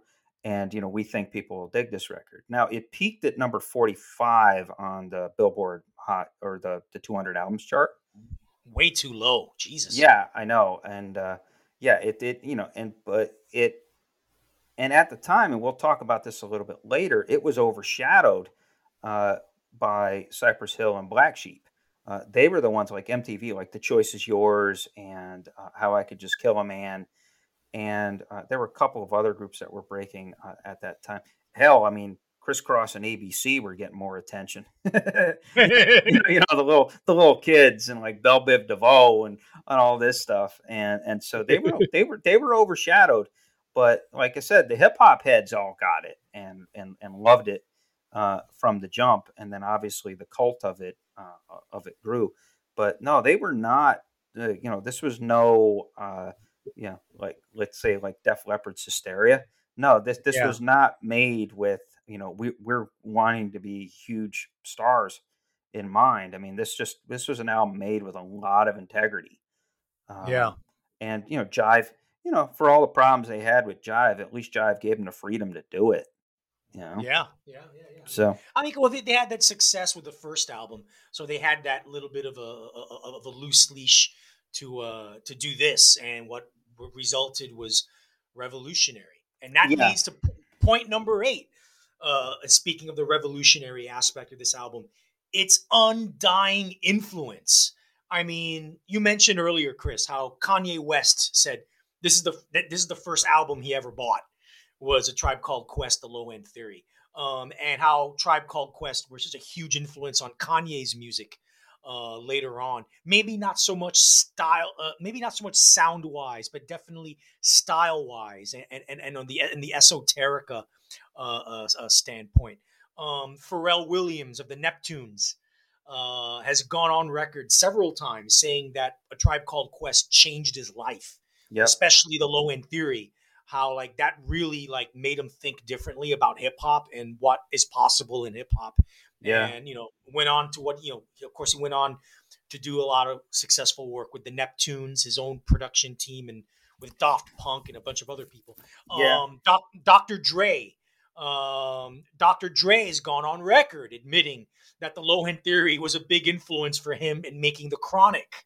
Yeah, and Um, not only that, but him and Tip were trading tapes during that, yeah, and yeah, so so Tip was feeding Dre the stuff he was doing, and yeah, saying, "Yeah, oh, you want to make an album that has bass? Well, okay, well, here's the stuff I'm doing, or the layered drums," and it's kind of like, yeah. and and again, to be fair, Dre was kind of heading in that direction anyway. Evil Right. for Zaggin, even though it's repugnant and deliberately Yeah, repugnant, has some really yeah, great beat work on it. So, yeah. Totally. so And yeah, yeah, go ahead. yeah. And the Jay Dilla, another one that we didn't mention. The late Jay Dilla, who died several years ago. His beats very influenced by A Tribe Called Quest, particularly this album. And like, there's no Well, one in hip hop. There's no one in hip hop who doesn't like Jay Dilla. well, yeah, well, and keep in mind that Jay Dilla got his start as a part of the UMA, that Yeah, basically Beats, Rhymes, and Life, in a lot of ways, is a showcase, because the UMA was the two guys from Tribe, and then Jay yeah, Dilla, and what it was is they all kind of did their own thing, and it was designed as a Lennon McCartney kind of deal, where right. one guy would do the work and then all three of them would get the credit. But Jay Dilla did most of the beat work on Beats, Rhymes, and Life, which is a pretty good record. And then obviously, JD, he went on to do Slum Village and a lot of other stuff, and he died in early aughts, and has become this legend since then, for good reason. The guy was damn good. I mean, he took what the Tip was doing with drums on Midnight Marauders, where he kind of perfected the drum thing, and he just took it and ran with it and perfected it big time. Yeah. Yeah, Yeah, totally. Other producers, Dan the Automator, who did a Handsome Boy Modeling School, and and Deltron. And Deltron and Dr. Octagon, Yeah, Cool Keith, Timbaland on a more commercial level, Rodney Jerkins, Kendrick Lamar again. I mean, all these producers, like studied at and worship at the altar of the Low End Theory. yeah, Um, and then not only that, and I'll set you up to expound on this, Arturo. I don't know if I necessarily agree with this, but you have a contention and a theory that the Low End Theory and what Q-Tip was doing had a huge influence on what we now know as neo soul. oh, totally. It all starts with that album. Yeah. So expand on that a little bit for us. Well, I mean, let's look at D'Angelo. The album that he's most known for is that 2000 album Voodoo, which I'm not a huge fan of, mainly because of the monotony. But what he's going for is basically a Southern fried Low End Theory. Is what Yeah, he's going. Basically, really minimalist, lots of heavy bass grooves, lots of processed drums. He's not a rapper; he's a soul singer, but musically, he's going for that jazzy Low End Theory sound. Personally, I think it fails because it all sounds the same. They didn't have that, beats having their own texture that Tribe Called Quest had going. That each song, each beat, while at first sounds similar, they really don't. They're all really unique. D'Angelo, in my opinion, failed in that. Erica Badu in her first album, Baduism from 1997, another R&B soul record, clearly Low End Theory influenced in its jazz inflections, its sparse rhythms, its socially conscious lyrics. Maxwell, same thing. Jill Scott, similar thing. It really does, man. You can connect neo soul, Tribe Called Quest are not a neo soul group, but neo soul starts with them. Like they were one of the germs for that, definitely. Okay, so Chris, for all of you listeners out there, is going to attempt a feat of mental and research dexterity. I'm going to mention every song from track 1 through track 14 on the Low End Theory.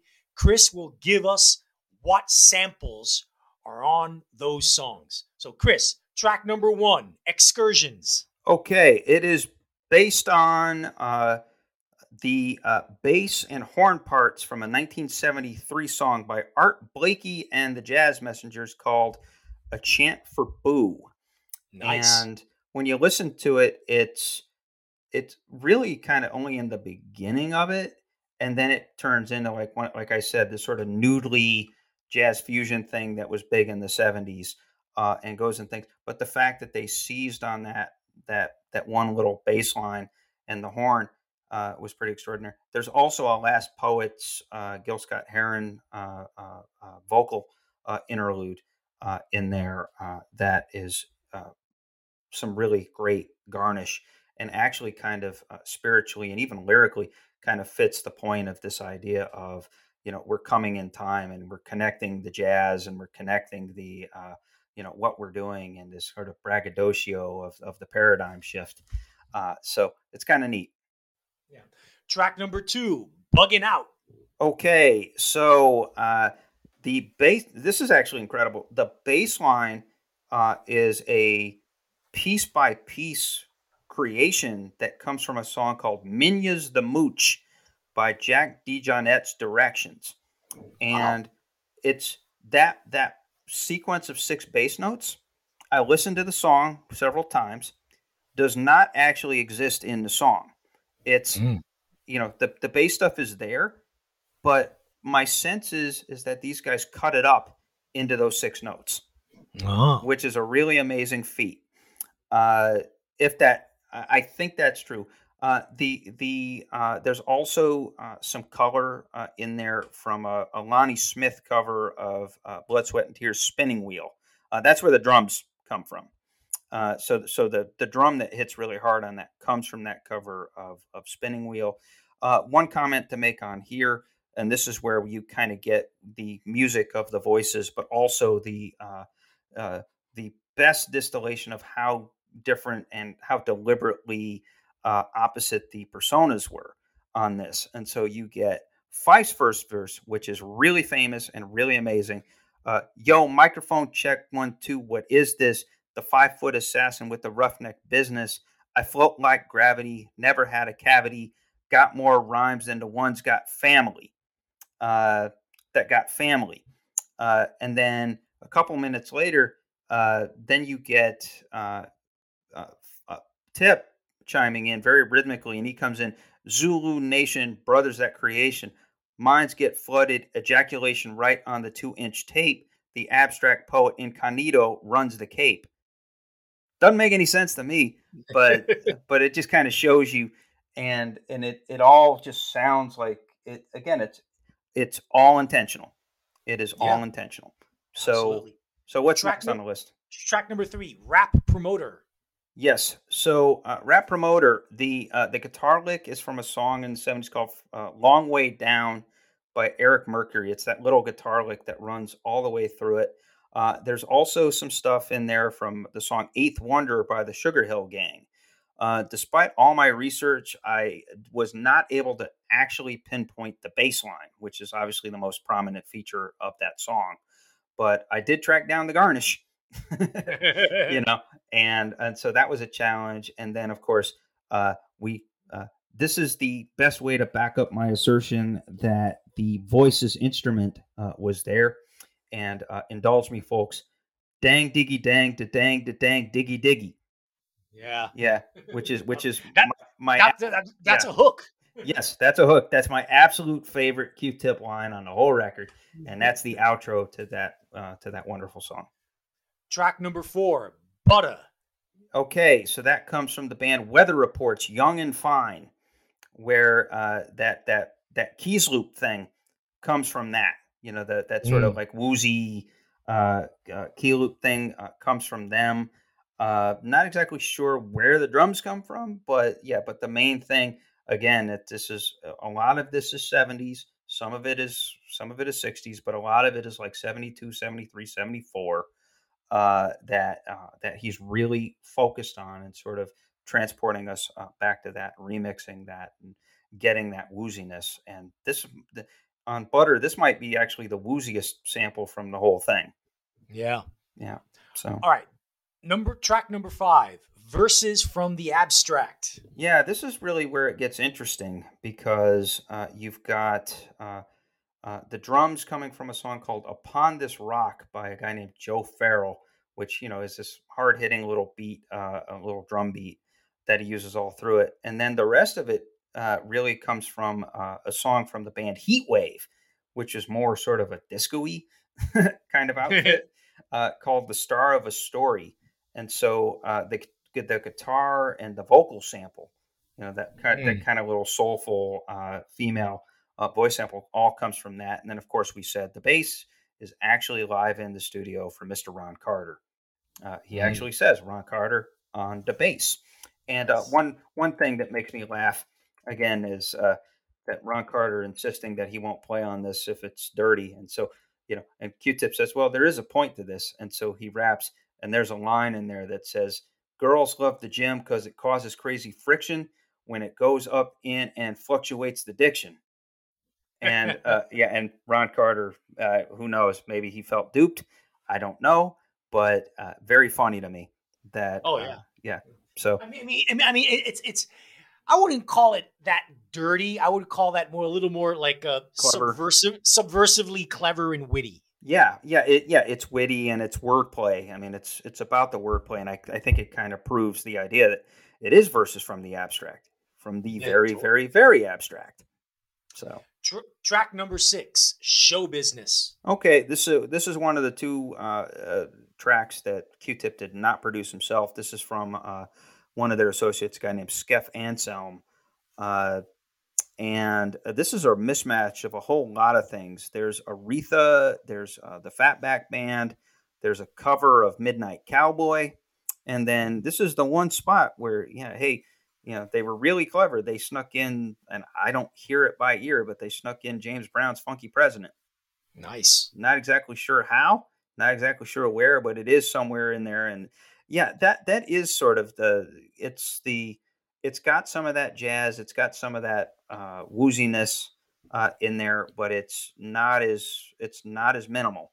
And I think it's sort of purposely kind of all over the place. And obviously they stuff all that in there. So there you go. Track number 7, Vibes and Stuff, which is a wonderful song with great lyric, but it's all built from the same source. Grant Green's Down Here on the Ground. And, Grant Green was this wonderful jazz guy, a multi-instrumentalist from the 70s. And the whole song, Vibes and Stuff, it takes everything. The bass, the guitar solo, and the vibes. Everything comes from that song. So it might as well just be, it's kind of like your old school, it's almost like You Can't Touch This, in some way. So that's the easiest one to pin down and appreciate that they turn that to a hip hop beat. So, more power to them. Track number 8, and the song that kicks off side 2, if we're listening to this on vinyl, the infamous Date Rape. Yep. And so this one is the main hook of it, the sort of the again woozy, the sort of the string keyboard bass thing comes from a song called "The Steam Drill" by Cannonball Adderley, and the drums come from a song called "Is It Him or Me" by Jackie Jackson, who, as far as I know, is not related to any of those Jacksons.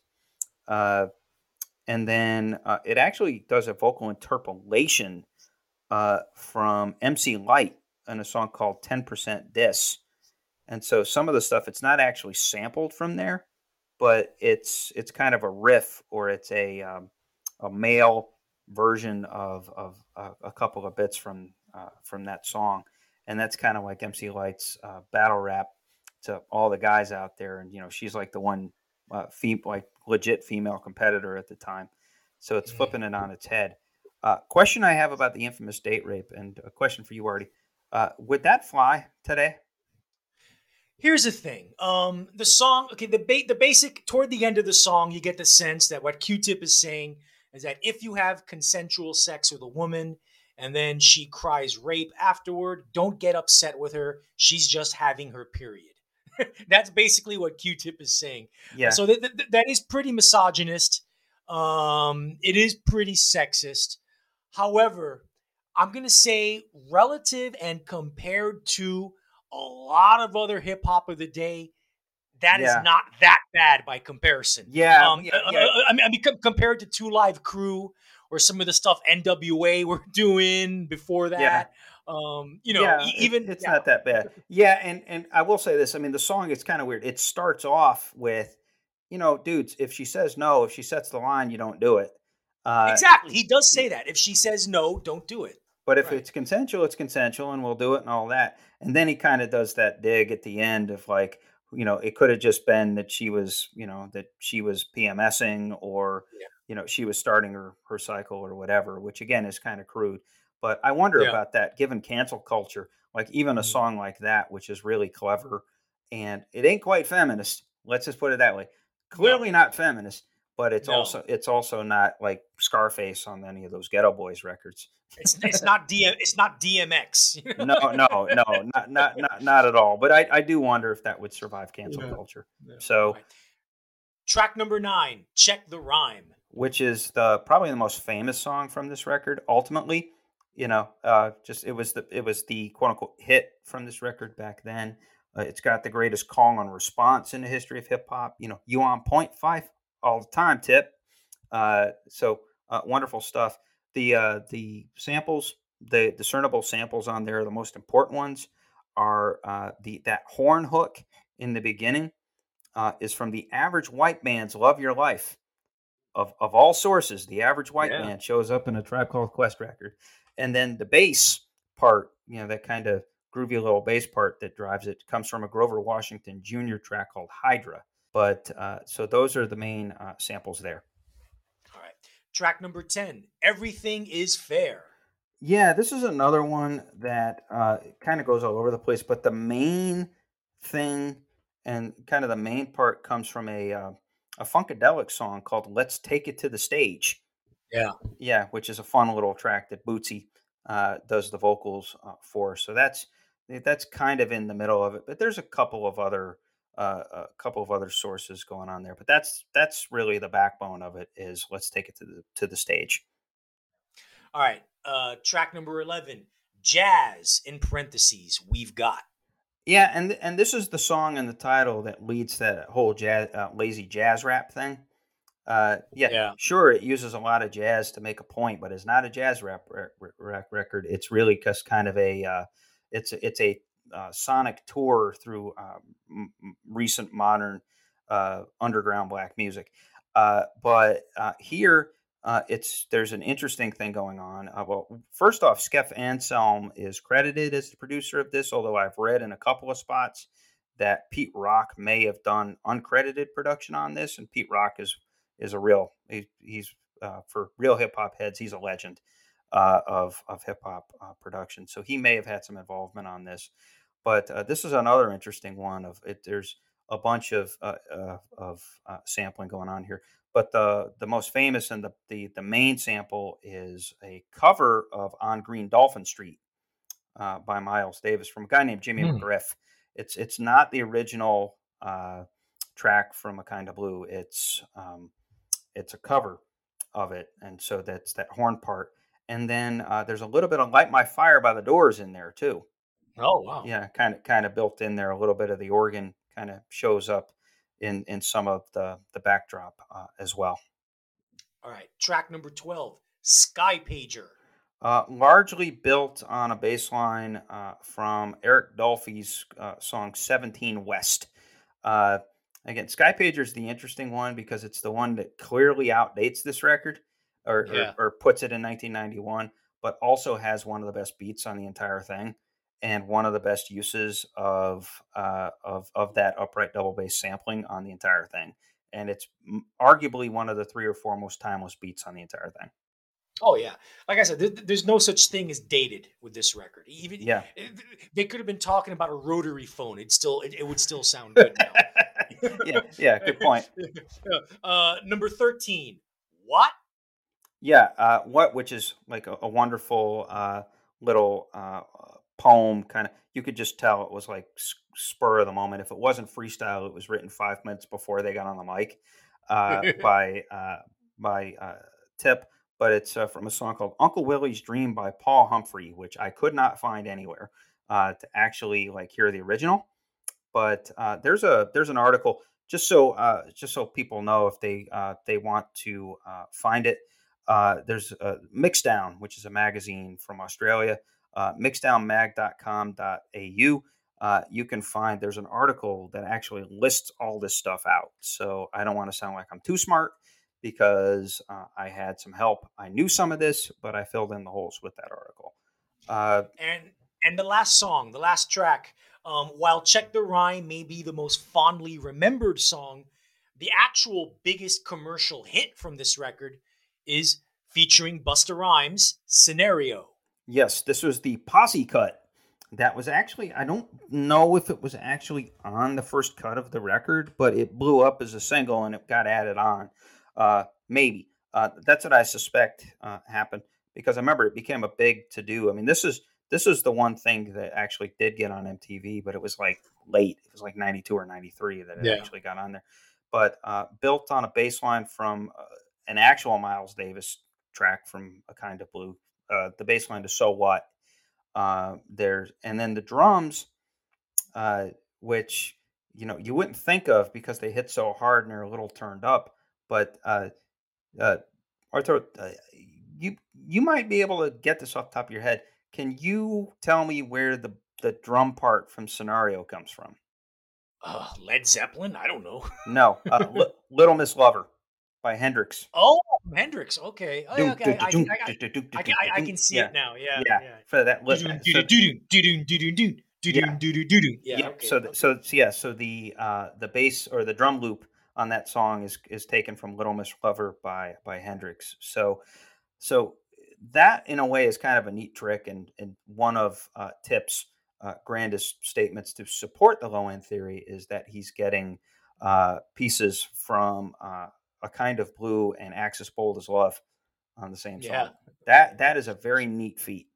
And so that kind of runs us through. And so those are the influences there. Like I said, just from beginning to end, the single most cohesive track listing and run through of songs, exciting as hell, a thrilling listen. It's kind of like a Citizen Kane album. Every time I listen to it, I pick up something different. Yeah, definitely. Like just now, like I think it was Check the Rhyme, but there like seriously is like a wind or an air that's running through, running through the song. So it's So there you go, folks. That is our lightning round run through there. Your homework assignment is to track down all of those songs I just mentioned, whether it's on YouTube or Spotify or iTunes or wherever the hell you get your music. And I want a full book report on my desk by the time we hit with our next episode in 2 weeks. You hear gunshots. You hear a car doing a getaway. That's right, folks. We are now in the special gangster rap edition of The Vault. Gangsta Vault. Whereas A Tribe Called Quest, the Low End Theory, as I've mentioned many times before, is the antithesis of anything gangster rap related.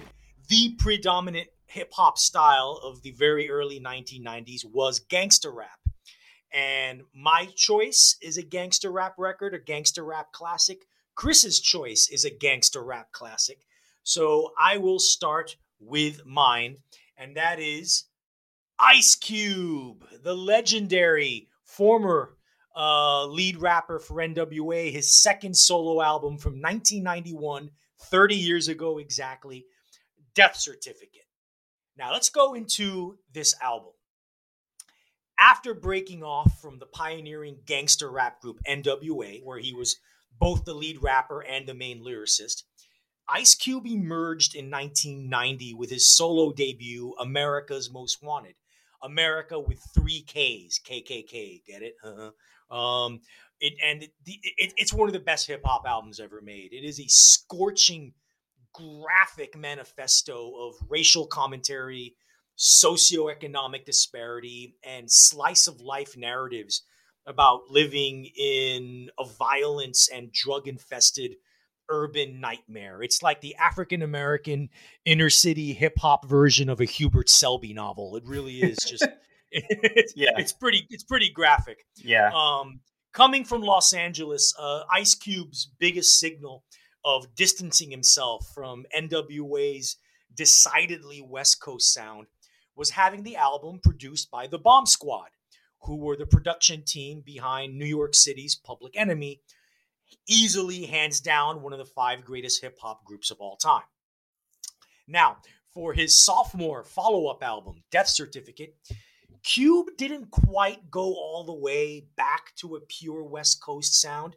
It was more like a West Coast version of the Bomb Squad's intensely funky sound.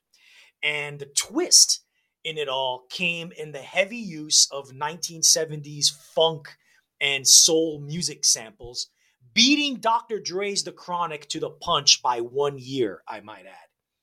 So, how does Death Certificate measure up 30 years later?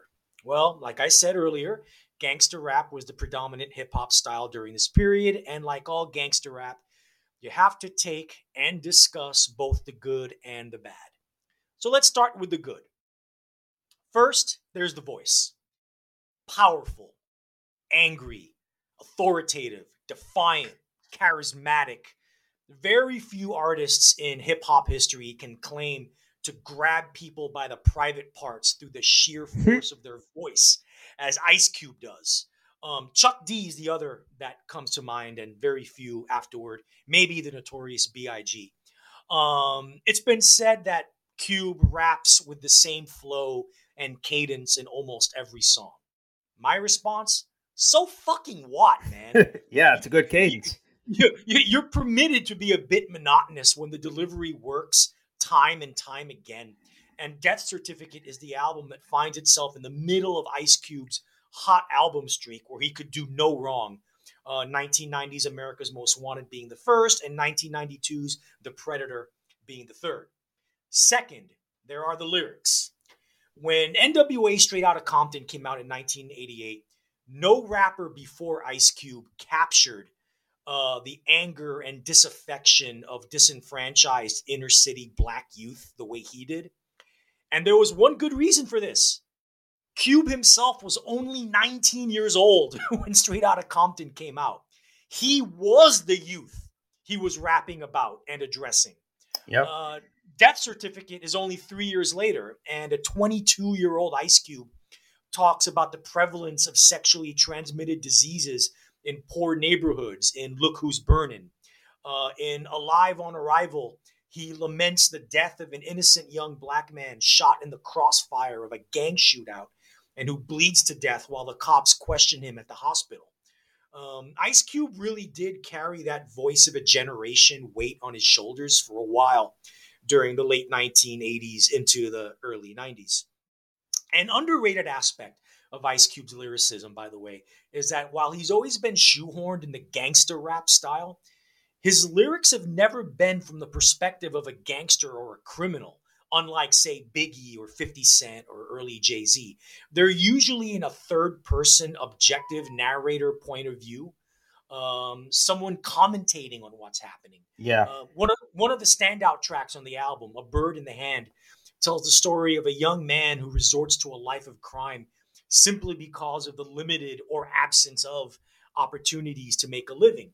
The implication is that things are so bad in low-income neighborhoods that young people feel compelled to live a lifestyle that Ice Cube pretty clearly despises. In Colorblind, Cube practically begs for peace between the Crips and the Bloods for the sake of improving their communities. For a guy known as a gangster rapper, Ice Cube was no gangster. Another aspect of Ice Cube's lyrics that gets overlooked is his sense of humor, albeit a very dark, mordant humor. On Man's Best Friend, he questions what truly a man's best friend is: a dog or a Gatling gun to protect himself while he's walking down the street. On Doing Dumb Shit, he isn't afraid to make fun of his youth and all his sexual exploits. as he lists them one by one to hilarious effect. And third, and to round up the good, is the funk. And I mean da funk. Yeah. See, the biggest problem I have with modern hip hop, or more specifically modern mainstream hip hop, is that you just can't dance to it. It isn't Yeah. funky. No, It it's isn't not funky at funky. all. Yeah. And the funk is a huge part of hip hop's DNA. And to refuse that is like the human body refusing water, you know? For as great as a beat master as Dr. Dre was with NWA, I'll argue that Ice Cube expanded and improved on the funk with the Bomb Squad on America's Most Wanted and on Death Certificate, where Cube took over the general production duties. I challenge anyone to not feel the need to shake their asses after listening to the deep grooves of a Steady Mobbin', the big single from this album, or I Want to Kill Sam. All right, now we have to discuss the bad. And this is some of the lyrical content that, quite frankly, hasn't aged well now that we're living in the age of the Me Too movement and the demand for social justice reform. Of course, this refers to the misogyny and the homophobia that riddles much of what is otherwise Ice Cube's terrific early records.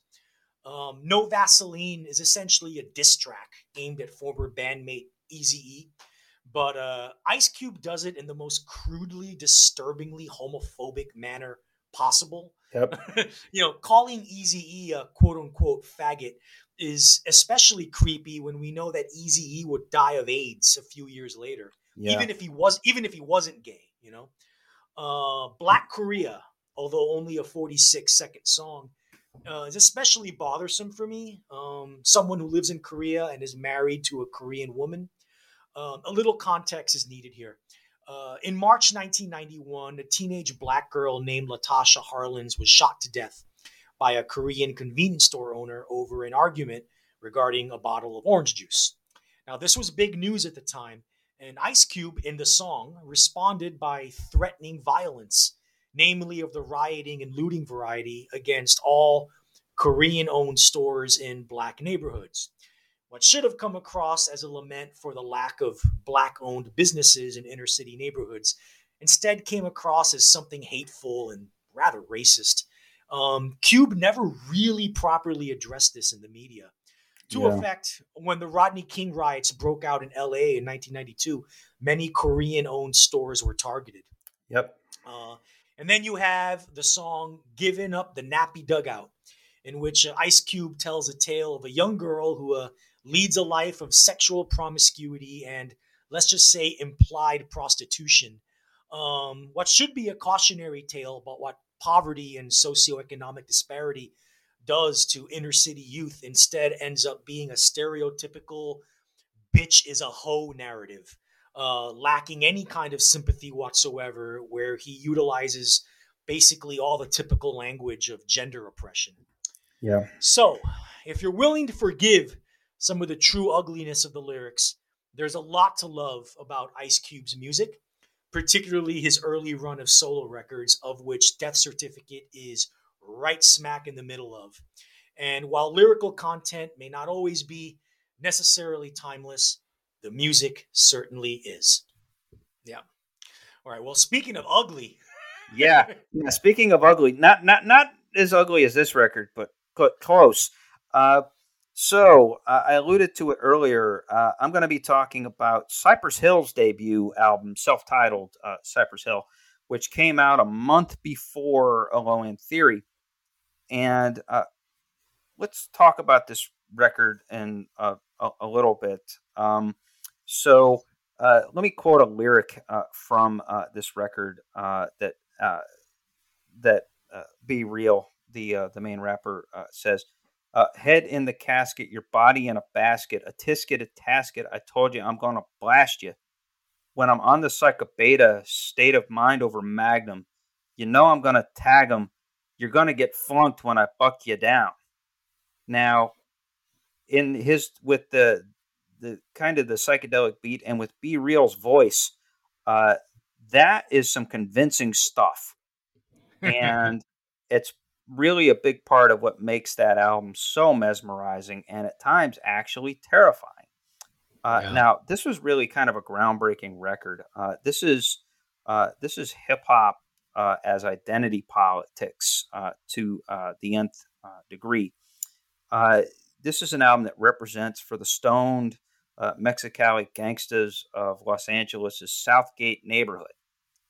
Everybody at the time, it was like this was sort of the beginning of, well, I need to rep for my crew, or I need to rep for my people, or my ethnic group, and so eventually that found its way to the South, or oddly like St. Louis or Houston or whatever.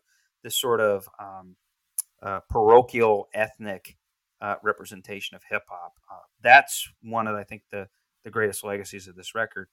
At the time, it was getting press as being perhaps the most revolutionary album of all time in hip hop, and the one that would be the shining monument of that era because of the uniqueness of the voices, because of the talent of DJ Muggs, who we'll talk about in a sec, but because of the Low End Theory and the Chronic, that turned out not to be the case. Where this is more sort of a folks our age will remember it. And, Cypress Hill has got a fan base for obvious smoked out reasons, which is unfortunate, by the way. But this album still is a stone cold classic, pun intended. So it really all springs from the imagination and musical mind of a guy named Larry Mugarood, otherwise known as DJ Muggs. Yep. And then you've got the rappers Be Real and Sendog. Muggs is a producer, and he has this brilliant template. You've got this sort of woozy and psychedelic, kind of laid back, but kind of not beat.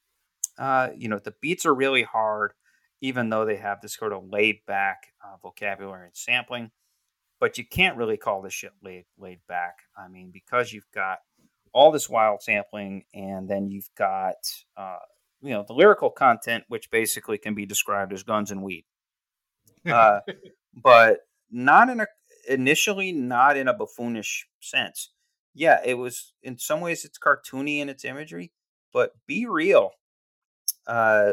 he has like the most soulful, deep Mexicali speaking voice you'll ever want to hear, but he adopted that high nasally character, almost like Mel Blankish or Mel Blankish tone to his voice for here. And it's really kind of scary, that he's got this sort of almost like there's a charisma to it, but it's, I'm going to kill you and I hate the cops. And, the lead track is called Pigs, and it's all about how he hates the cops and how he wants to kill all of them. And it's very convincing. And again, with Muggs, so you've got all this sort of heavy funk and soul and acid rock guitar garnish, and then a lot of subtle rhythm, Latin rhythms, and in other cases, like the song Latin Lingo, not so subtle.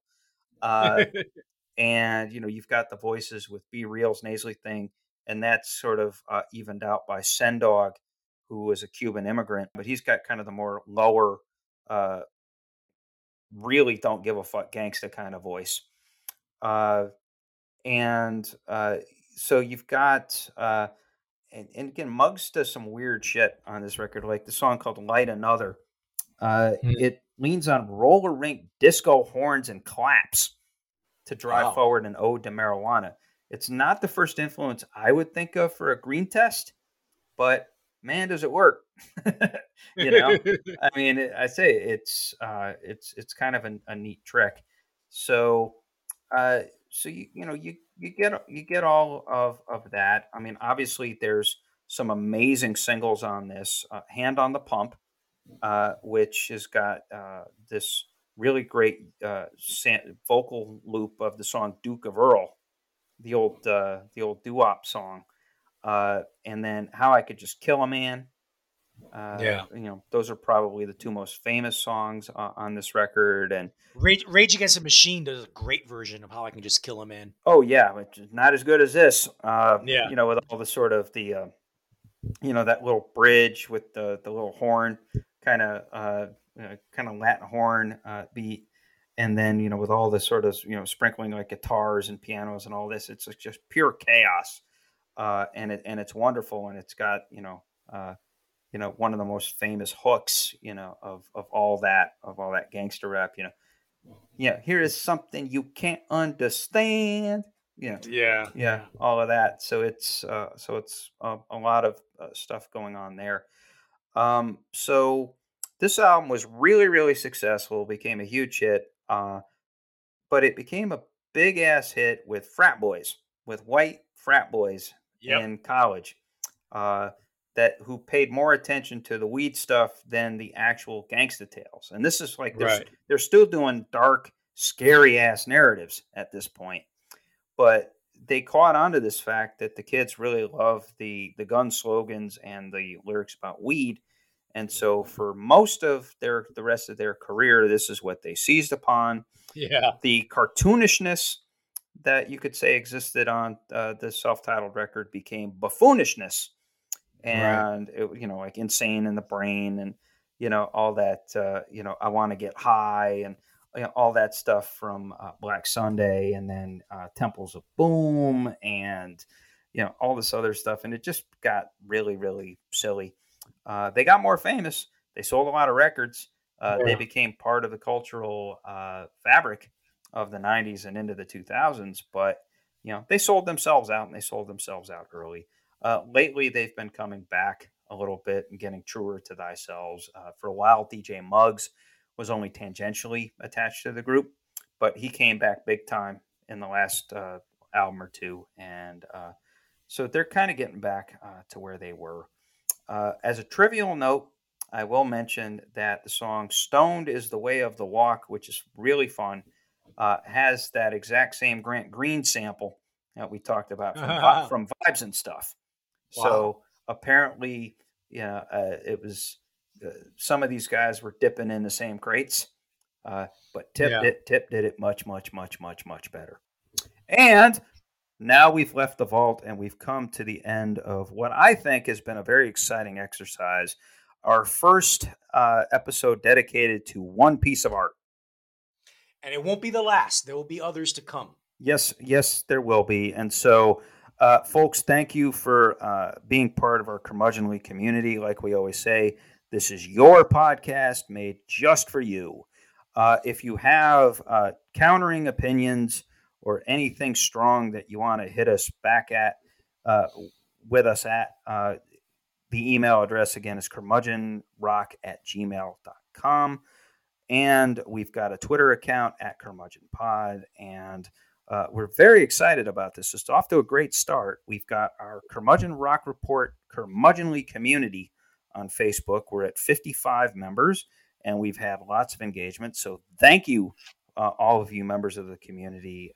We're very excited to be in there and engaging you in the way that you love to be engaged, but don't get engaged enough the way that you used to when we were kids.